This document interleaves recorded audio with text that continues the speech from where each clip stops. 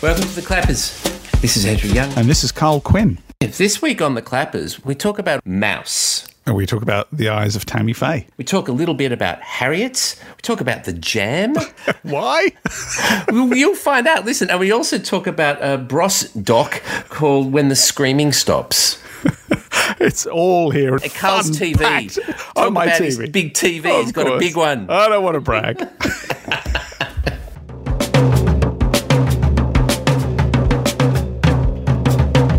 Hello, Andrew. It's been a long, long time. Welcome back to Melbourne. The land of the living. So I still remain in rude health. Very good. I've somehow avoided to get COVID, unlike others of my acquaintance, friendship. No one in my family's got it so far, so fingers crossed. We keep wearing our masks and behaving in a sensible manner, though that doesn't always guarantee you remain COVID-free, does it? It does not, no. I went to England over Christmas. I went to see my family for the first time in 4.5 years. I did some gallivanting around, it must be said. Yeah. I went to Birmingham, I went to Manchester, I went to London. Stop! Nothing says gallivanting like Birmingham. I went to Brum, and I had a lovely time in Brum.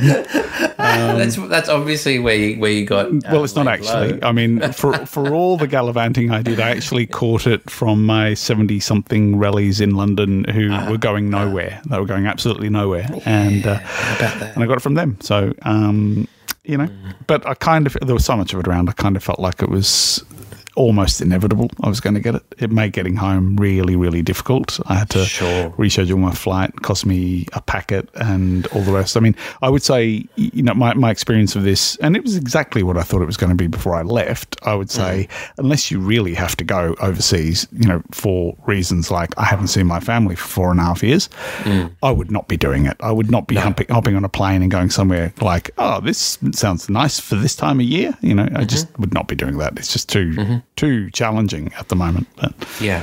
I heard over the weekend that Australia is about to fling the doors open to tourists again. Whether that's true or not, I don't know.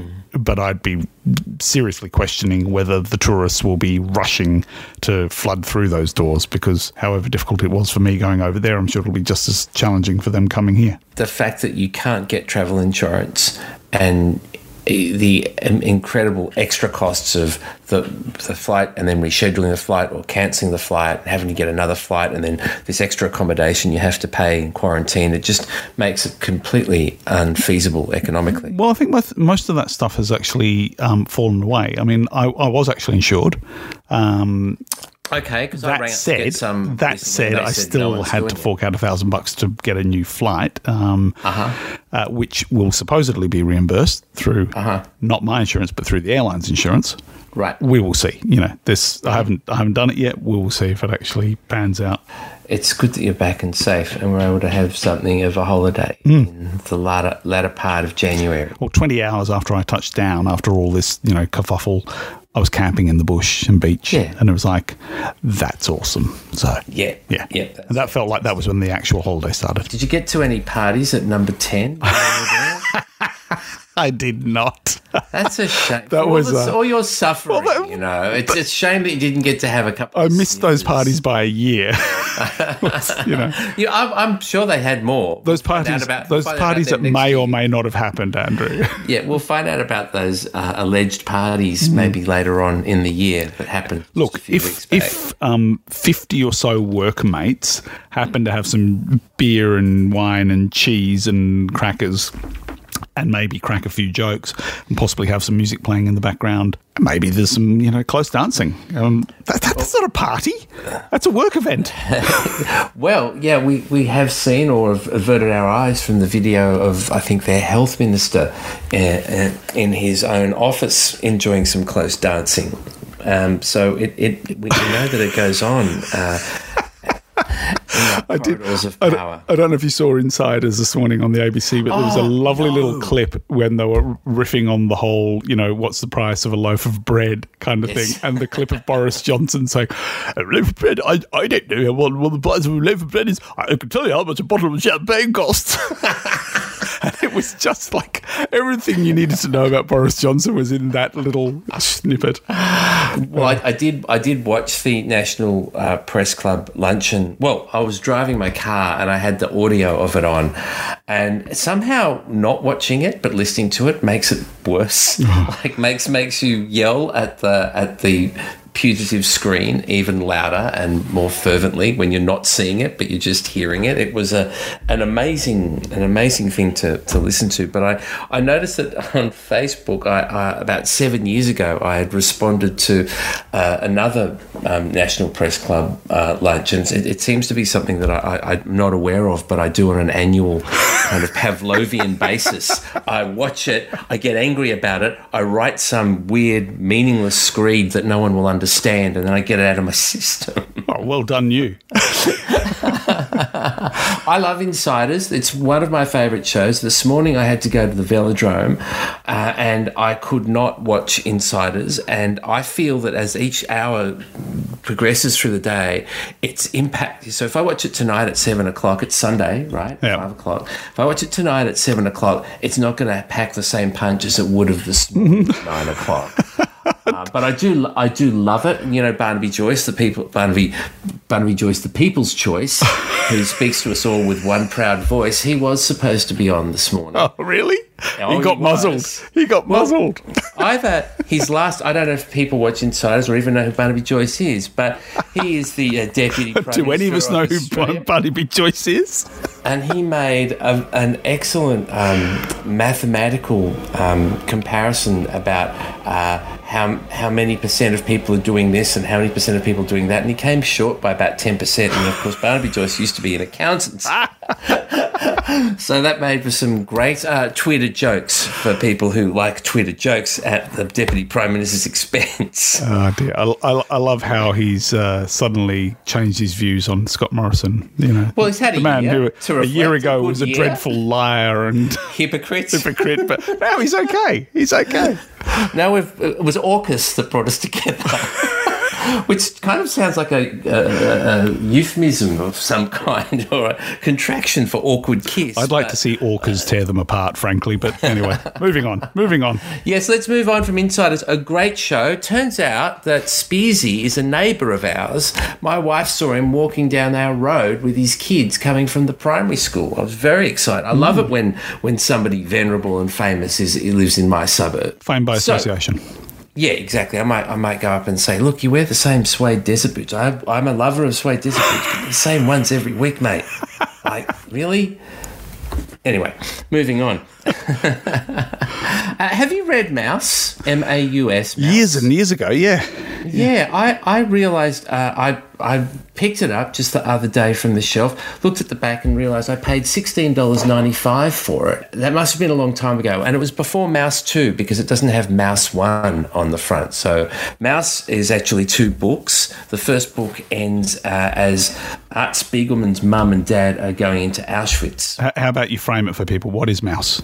Okay, Mouse is what would now be called a graphic novel, but would have been called comics with an X by its author, Art Spiegelman, who was part of an underground comics movement in the 80s. He edited comics called Raw, which I have the collection of, which have all kinds of interesting stuff from various artists right across the spectrum. And he wrote a ostensible memoir of himself, but also of his father, basically writing down his father's stories of life in Poland up to and including the Second World War. And it won the Pulitzer Prize. It's never been out of print. It's a tremendous book, and I think it really paved the way for a lot of realist type of comics. Joe Sacco, I think, has done a few on Sarajevo and Palestine, and there's others, Persepolis, which look at people's lives under harsh autocratic regimes. This book is about, of course, the Jews' experience of the Nazis, but it's also about one man and his cantankerous father and the relationship that they have that's terrible. It's about his mother's suicide. It's about his own time in a mental institution, and it's a marvelous book. And I picked it up just the other day for the umpteenth time because I'd read that in the United States, a Tennessee school board had decided to ban it from being used as a text in teaching the Holocaust to students in what we would call high school. I don't know what they call their middle school, isn't it? I think. Yeah, I don't know, but. It was interesting because there's naturally, of course, you know what happens when you ban a book. People go and seek it out. Yes, top of the lists, the book selling lists. All of a sudden, a book that came out, I think, in 1986 or something. One comic store in Tennessee initially said, right, any kid who wants to come and borrow this book, they're welcome. We have a couple on the shelf. They can just borrow it and bring it back. Then he decided to start a GoFundMe campaign, maybe raise $20,000 to go and buy some to give out to kids. I don't know, maybe stand outside the school with a packet of cigarettes and a copy of Mouse. But he ended up raising $80,000 in a day, which is the funny thing of America. On the one hand, it'll ban a book as brilliant, as poignant, as educational, as important as Mouse, but then you'll have somebody who'll raise $80,000 in a day and buy a zillion copies and hand them out to everybody. All the characters are animals, right? Yeah. So the Jews are mice, the Poles are pigs, the Germans are cats, the Americans are dogs, and there's a scene I remember in the second one where Art Spiegelman's wife, who I think is French, asks him what animal he's going to make her. And there's a bit of a contretemps because she has converted to Judaism, so she thinks naturally she should be a mouse, but he thinks she should be whatever animal the French are. Frogs. Yes. Funnily enough. Yes. Yes, thank you. Yes, frogs. And so it becomes a bit of an issue between them. But it's a marvellous book. You could probably read it in an hour or two. The artwork is beautiful. You want to race through the story, but lingering on various panels is rewarding as well. I'm sure most people have come across this book in their life, but it's worth a revisit. Just to clarify when it was actually published, so he serialized Mouse from 1980 until 91 in Raw, yep. And then collected the first 6 chapters in a book form in 1986, and then a second volume in 91, and then the Pulitzer came in 92. There you go. Okay, that's good. It's a good clarification for people. I think that type of thing's really important. Are you being ironic? No. Actually, I'm being actually serious. I think it's really important that this album came out in 1966 and not 1967. That kind of thing actually does matter to me. Does it? Sound Effects by The Jam came out in 1980. Yes, okay, great album. Setting Suns came out in 1979. Indeed. You don't want to mix that up, No. do you? No, otherwise you'll start thinking that Eaton Rifles came after Going Underground, or was it the other way around? Well, there's an EP, funny you should say this, called Four Side Effects, which has Eaton Rifles, Going Underground, Start, and one more. That's Entertainment. Oh, so what an EP. That was the first record I bought by The Jam, that 4-track EP, released probably just for Australia. You possibly could have stopped there and you would have had the essential 4. I will meet you on the field of honour.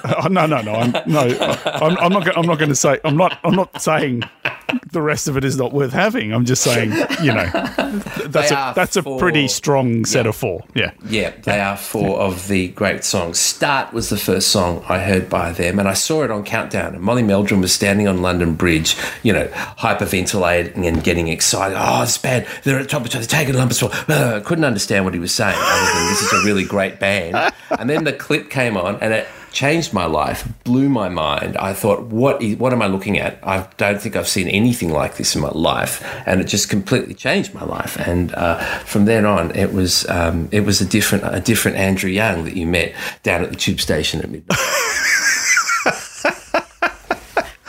Look, there's a thousand things I want to say to you. However, I'm just going to go straight to the notion of chronology, right? Yes, a good place to start. And eventually to finish. In the notion of musical history. I don't know if you've seen the Todd Haynes doco on the Velvet Underground. Yeah. It's superb. I mean, it has some of the most incredible archival footage, which is made all the more remarkable by virtue of the fact that there is almost no footage of them playing live. So there's little snippets of stuff in Warhol's factory, and little bits of audio of them playing in San Francisco and so on. Anyway, the point I was going to make is simply that there is this, for all the wonder of that film, and there is much to admire, there is this really strange sort of, I don't know, it has to be deliberate, I guess, but the chronology of it is really strange. You could easily get the impression that the Velvet Underground with Nico was released in 1964, the way the story unfolds, the way it's told, and it's kind of like, wow, that would have made it, like, I mean, even more revolutionary than it was, the way you describe it to me, that sounds really annoying for someone. I know this stuff. I had a friend who just, as much as I played the Jam non-stop at my house, she played Velvet Underground non-stop at her house. The 4 albums, am I right? Yeah, 4. Yes. I think there might be a 5th that was released without John Cale and without Lou Reed. Okay, all right, yeah. But yeah, so I would be interested in that film, but I mean, it doesn't need to be this is the day they formed and ends on the day they break up. But it sounds like it's a bit unnecessarily confusing, and also no music. No, there's music. There's absolutely music. No. Okay. I'm saying there's not much by way of live performance footage. Okay. Right. No. There's definitely music. There's plenty of music. Do you think? Yeah, there is a 5th album called Squeeze, which was released after both of them had left. So I wasn't going to mention this, but since you've brought it up, especially about music in documentaries. No, it's my fault. Yeah, it's your fault. I watched a documentary called After the Screaming Stops. Have you heard this documentary? Luke and Matt Goss, collectively known Bros. as Bros. Oh, yeah, I haven't seen this, right. There is a documentary, and it, to make it simple, quick and easy, it is like Spinal Tap and the David Brent movie put together with no sense of irony or humour. It is an astonishing piece of work. Is it good? It's really good in the sense that you're looking at two people who are miserable, presumably wealthy, successful men whose lives have not really been the same since the end of their group. Yeah. And who are reforming for a concert, a one-off concert at the O2 Arena or something, whatever it's called in London, right? Yeah. And they are more often than not at each other's throats. They have the word hubris isn't enough to describe their own sense of destiny and excellence and power. Matt Goss uses these amazing desktop calendar philosophies to describe how he lives his life and how he sees his life. And if you wanted to make fun, this is the really sad thing is you couldn't, if you deliberately were trying to make fun of these two guys, you couldn't have done a better job. You couldn't do any better than they have done in making a straight, serious documentary on these two brothers and their toxic relationship and them coming together to perform a concert for all their fans. But the thing is, at the end of it, or even at halfway through it, you don't. You would think that at some point you'd start to feel contemptuous and superior to these deluded ex-rock stars, but you don't. You actually feel some sympathy for them and a feeling of, well, if not kindness, a feeling of compassion towards these spoilt boys who have an unnerving sense of saying the wrong thing at the wrong time. It's absolutely enjoyable. Do you feel kind of protective of them, almost like, oh, don't say that, don't say that? A couple of times you go, why did you say that? Why? Do you think you were... Because people, apparently, I'm not an expert on this band at all, apparently they were really hated. People would ring up radio stations and say, I hope there's a plane crash with one of them in it so that this band doesn't exist anymore. And then they'd just be called Bro. They were hated and they got a lot of hate mail. Obviously, this is in the 1980s, so before the internet.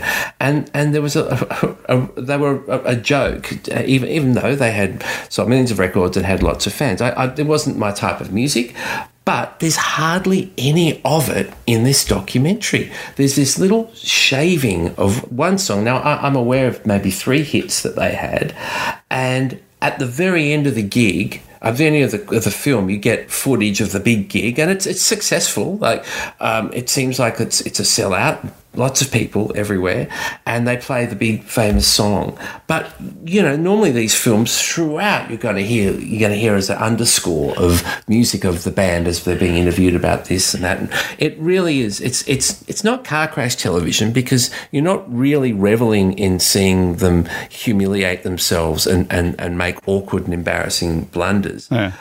But like I say, maybe I'm different. Maybe I'm a different man now than when we last spoke. But I certainly wasn't like enjoying these people making fools of themselves. So you've shed some Schadenfreude. Is that what you're telling me?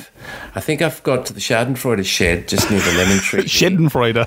and padlocked it up, and I'm not going in there anymore. I've got a different shed. It's the sharing shed. And I go in there and share. It'll make you a nicer person, but it might make you a worse podcast host. Yeah, well, I'm not sure. I won't do the podcast from the sharing shed. I'll stay here in room D and do it from here.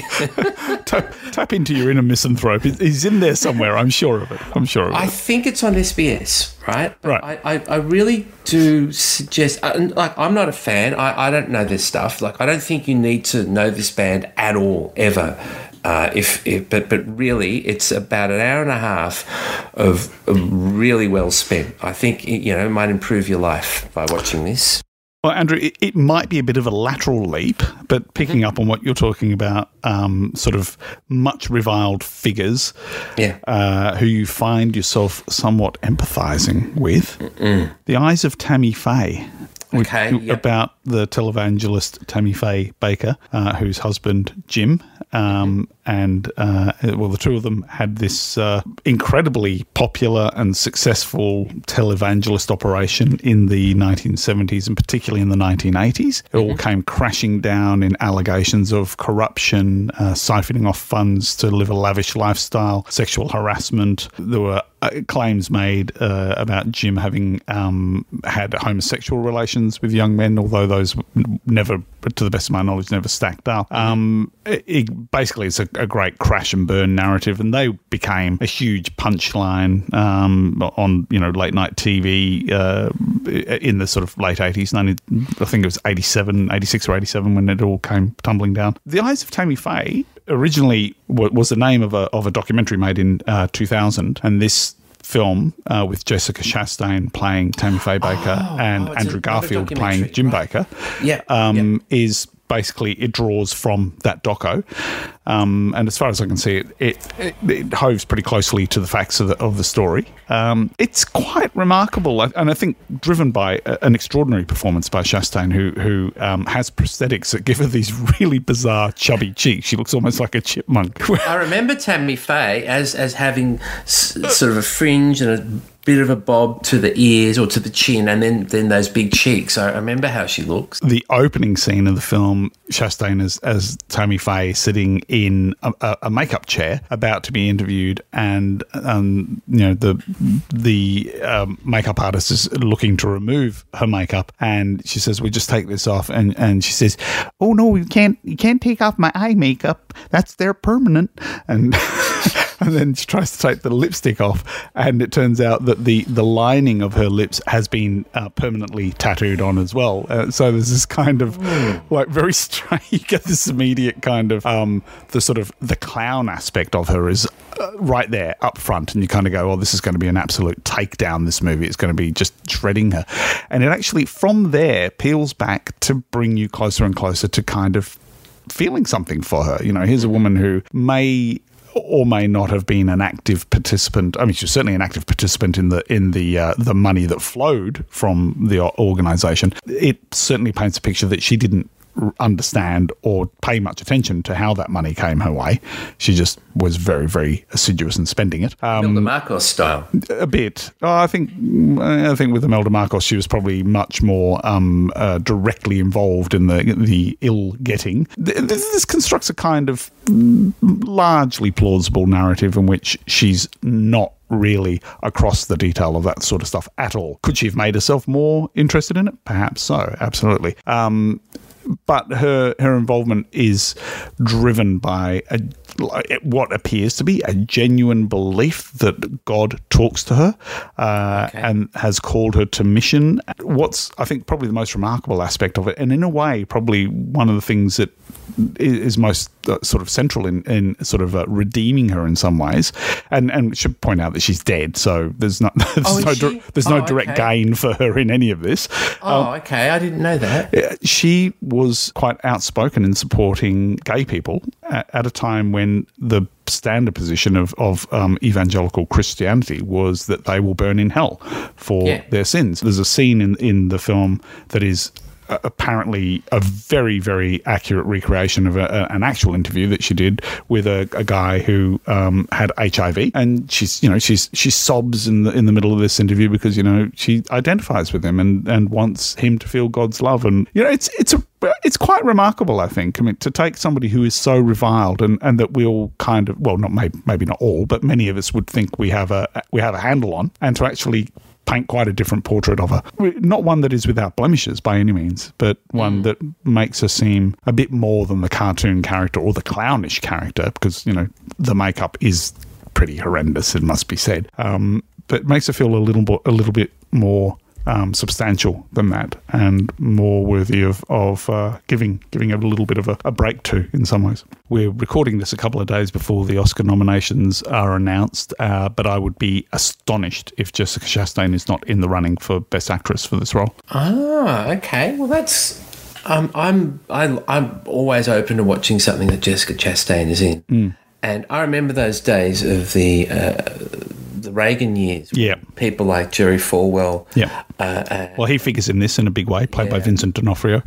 Wielded a huge amount of power over the President and Reagan and his wife. But she also had her own astrologer, so it wasn't just the Lord who was speaking to her. It's funny, I watched a film last night about a woman who spoke with God and who God spoke back to and felt that she was doing God's work. This was Harriet Tubman, who decided that freeing slaves was the work God wanted her to do. The film's called Harriet. It came out a couple of years ago. That was great. I'm sure most people have seen that already by now. I haven't seen it. Oh, haven't you? No. I'm aware of it, but I haven't seen it. The English actress who plays her is magnificent. Now, speaking about use of music, the use of music in this film is incredible. There's a cappella singing she uses to communicate with people in the fields or her family without it appearing that she's trying to send a message, and there's some chapel singing, and the music is fantastic. But it's about a young woman who was under the impression that when her mother reaches a certain age, she will be freed from the slave owner who owns her. And it starts off with a letter from a lawyer saying, yes, the mother has reached this age and she is now no longer a slave because her husband is a free man, and she can now go. And the slave owner just rips up the letter and laughs at her, and the slave owner's son comes and hits her and beats her, and she eventually escapes. And she makes it to Philadelphia, and she, after a while, decides that she needs to keep going back and bringing slaves on this underground railway, so to speak, up to the northern states where they'll be safe. And it's a very emotional, powerful, dramatic film, and it's great. It's Cynthia Erivo who it plays Harriet Tubman, and she was actually nominated for 2 Oscars for this. I remember her when I was watching that ceremony, because she cut a striking figure. She has her hair shaved quite close to her skull, not at all like her character Harriet Tubman. And her singing voice is mad. Well, she was nominated for Best Song and for Best Actress. There's a song at the end of the film that she and a few other people composed, a kind of uplifting type of spiritual chant with, more 21st century technological influences. But it's really good. Really, some of these films you might come across and go, oh God, it's a bit depressing. It's about slavery. Yeah. God, it's not. It's completely uplifting. And maybe if at times it is depressing, well, we shouldn't turn our heads away from that. She's English, Cynthia Erivo. I know her from Widows and from The Outsider, which was the Stephen King series with Ben Mendelsohn. Did you see that? I did see that. Yeah, That's right. Yeah, where she played the psychic kind of. She did. Yeah. Detective. Yeah. I'd forgotten about that show. Yeah. So I wasn't going to mention it because it's a bit old, but Mouse is a bit old, isn't it? Oh well, we're a bit old. That's We're okay. all a bit old, aren't we, Carl? Let's not go hard on the aged. I'll tell you what's not old: mustard dogs. Mustard dogs. I don't have a dog, Carl. I'm allergic to dogs. I can't be anywhere near them, or cats, or horses. As my friend said yesterday, the fun animals. I can't be near any of the fun animals, but I can watch them on telly and get some vicarious pleasure from their romping and their gambling about. My wife has fallen in love with this show. Shall I tell people what it's about? Yes, of course. You should tell people what it's about. So there are these pups, and they're distributed to cattle stations across Australia, and the people who run the cattle, and not one freelance cattle trainer or musterer or gillaroo, I'm not sure what the correct term is. I think you've covered most of them. Cowboy, She lives out of a van. She doesn't have a farm. But rustler. All these pups are distributed across this wide brown Aussie land under the hot Aussie sun. Oh, I love a sunburnt country.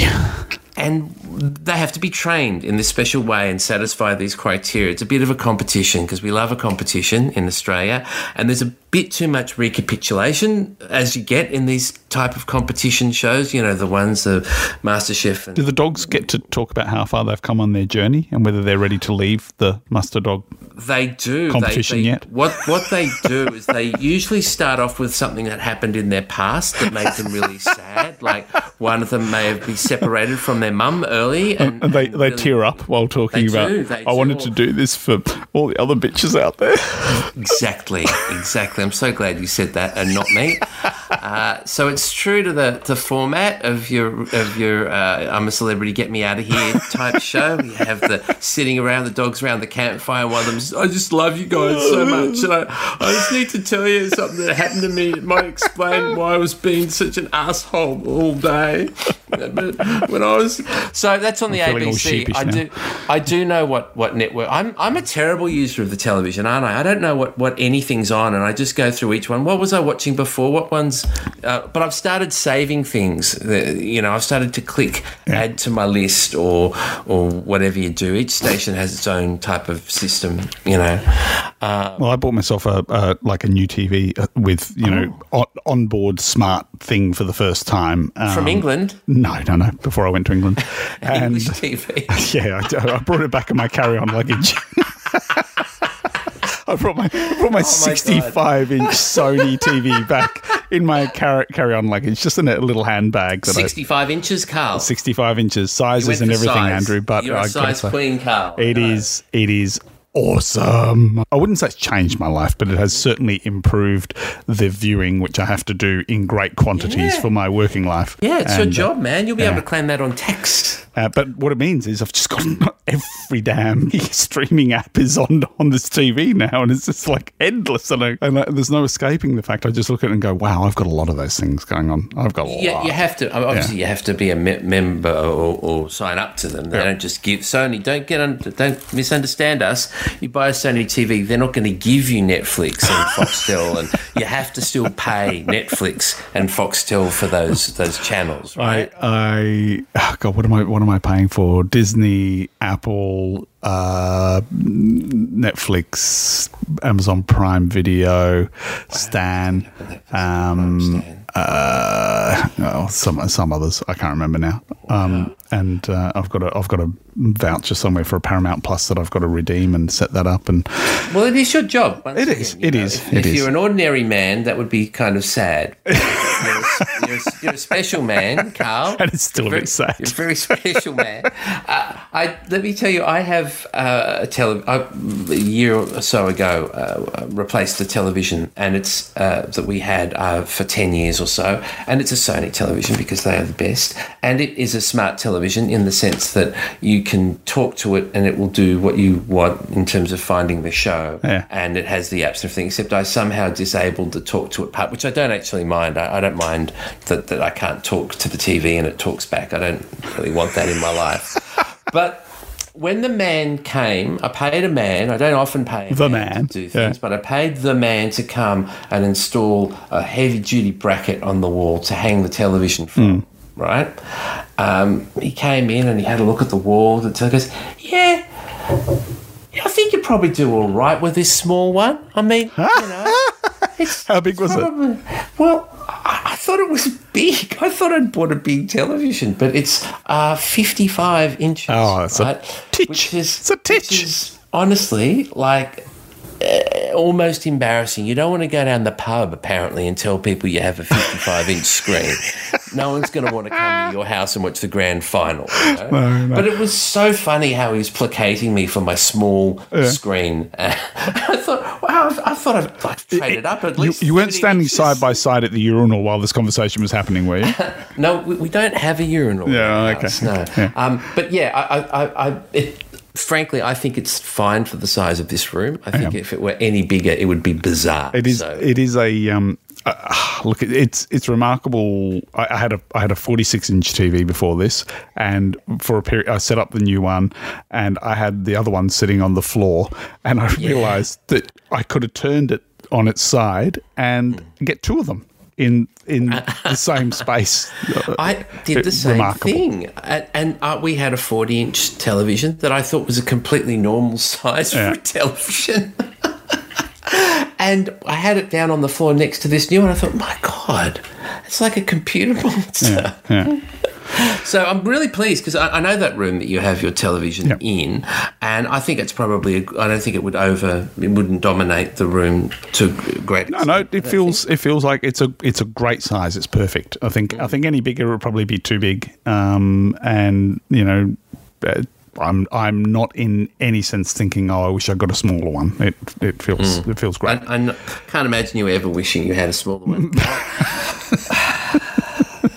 Had to be said. Now, when you've set up your amp and subwoofer and your surround sound speakers, give me a call. I'll come over. We can watch some special effects movie. I tell you what, I'm actually really trying to work out how to set up, and I don't think it's possible. I was trying to get the microphones for the SingStar microphones, which for the PlayStation. I was trying to get them to sync via Bluetooth with the TV so that I could use a karaoke app instead of using the PlayStation. And I don't think it's possible. So if there's any like genius listener out there who knows how to do that or knows if it's even possible, let us know. Who even knows what he's talking about. If there's anybody out there who knows what this man is talking about, please get in touch and give him a hand, because I don't know what language he's speaking right now. It'll be the only time anybody ever gives me a hand for anything karaoke related, I can assure you. Thank you for listening to The Clappers. We're back and you'll hear from us again real soon.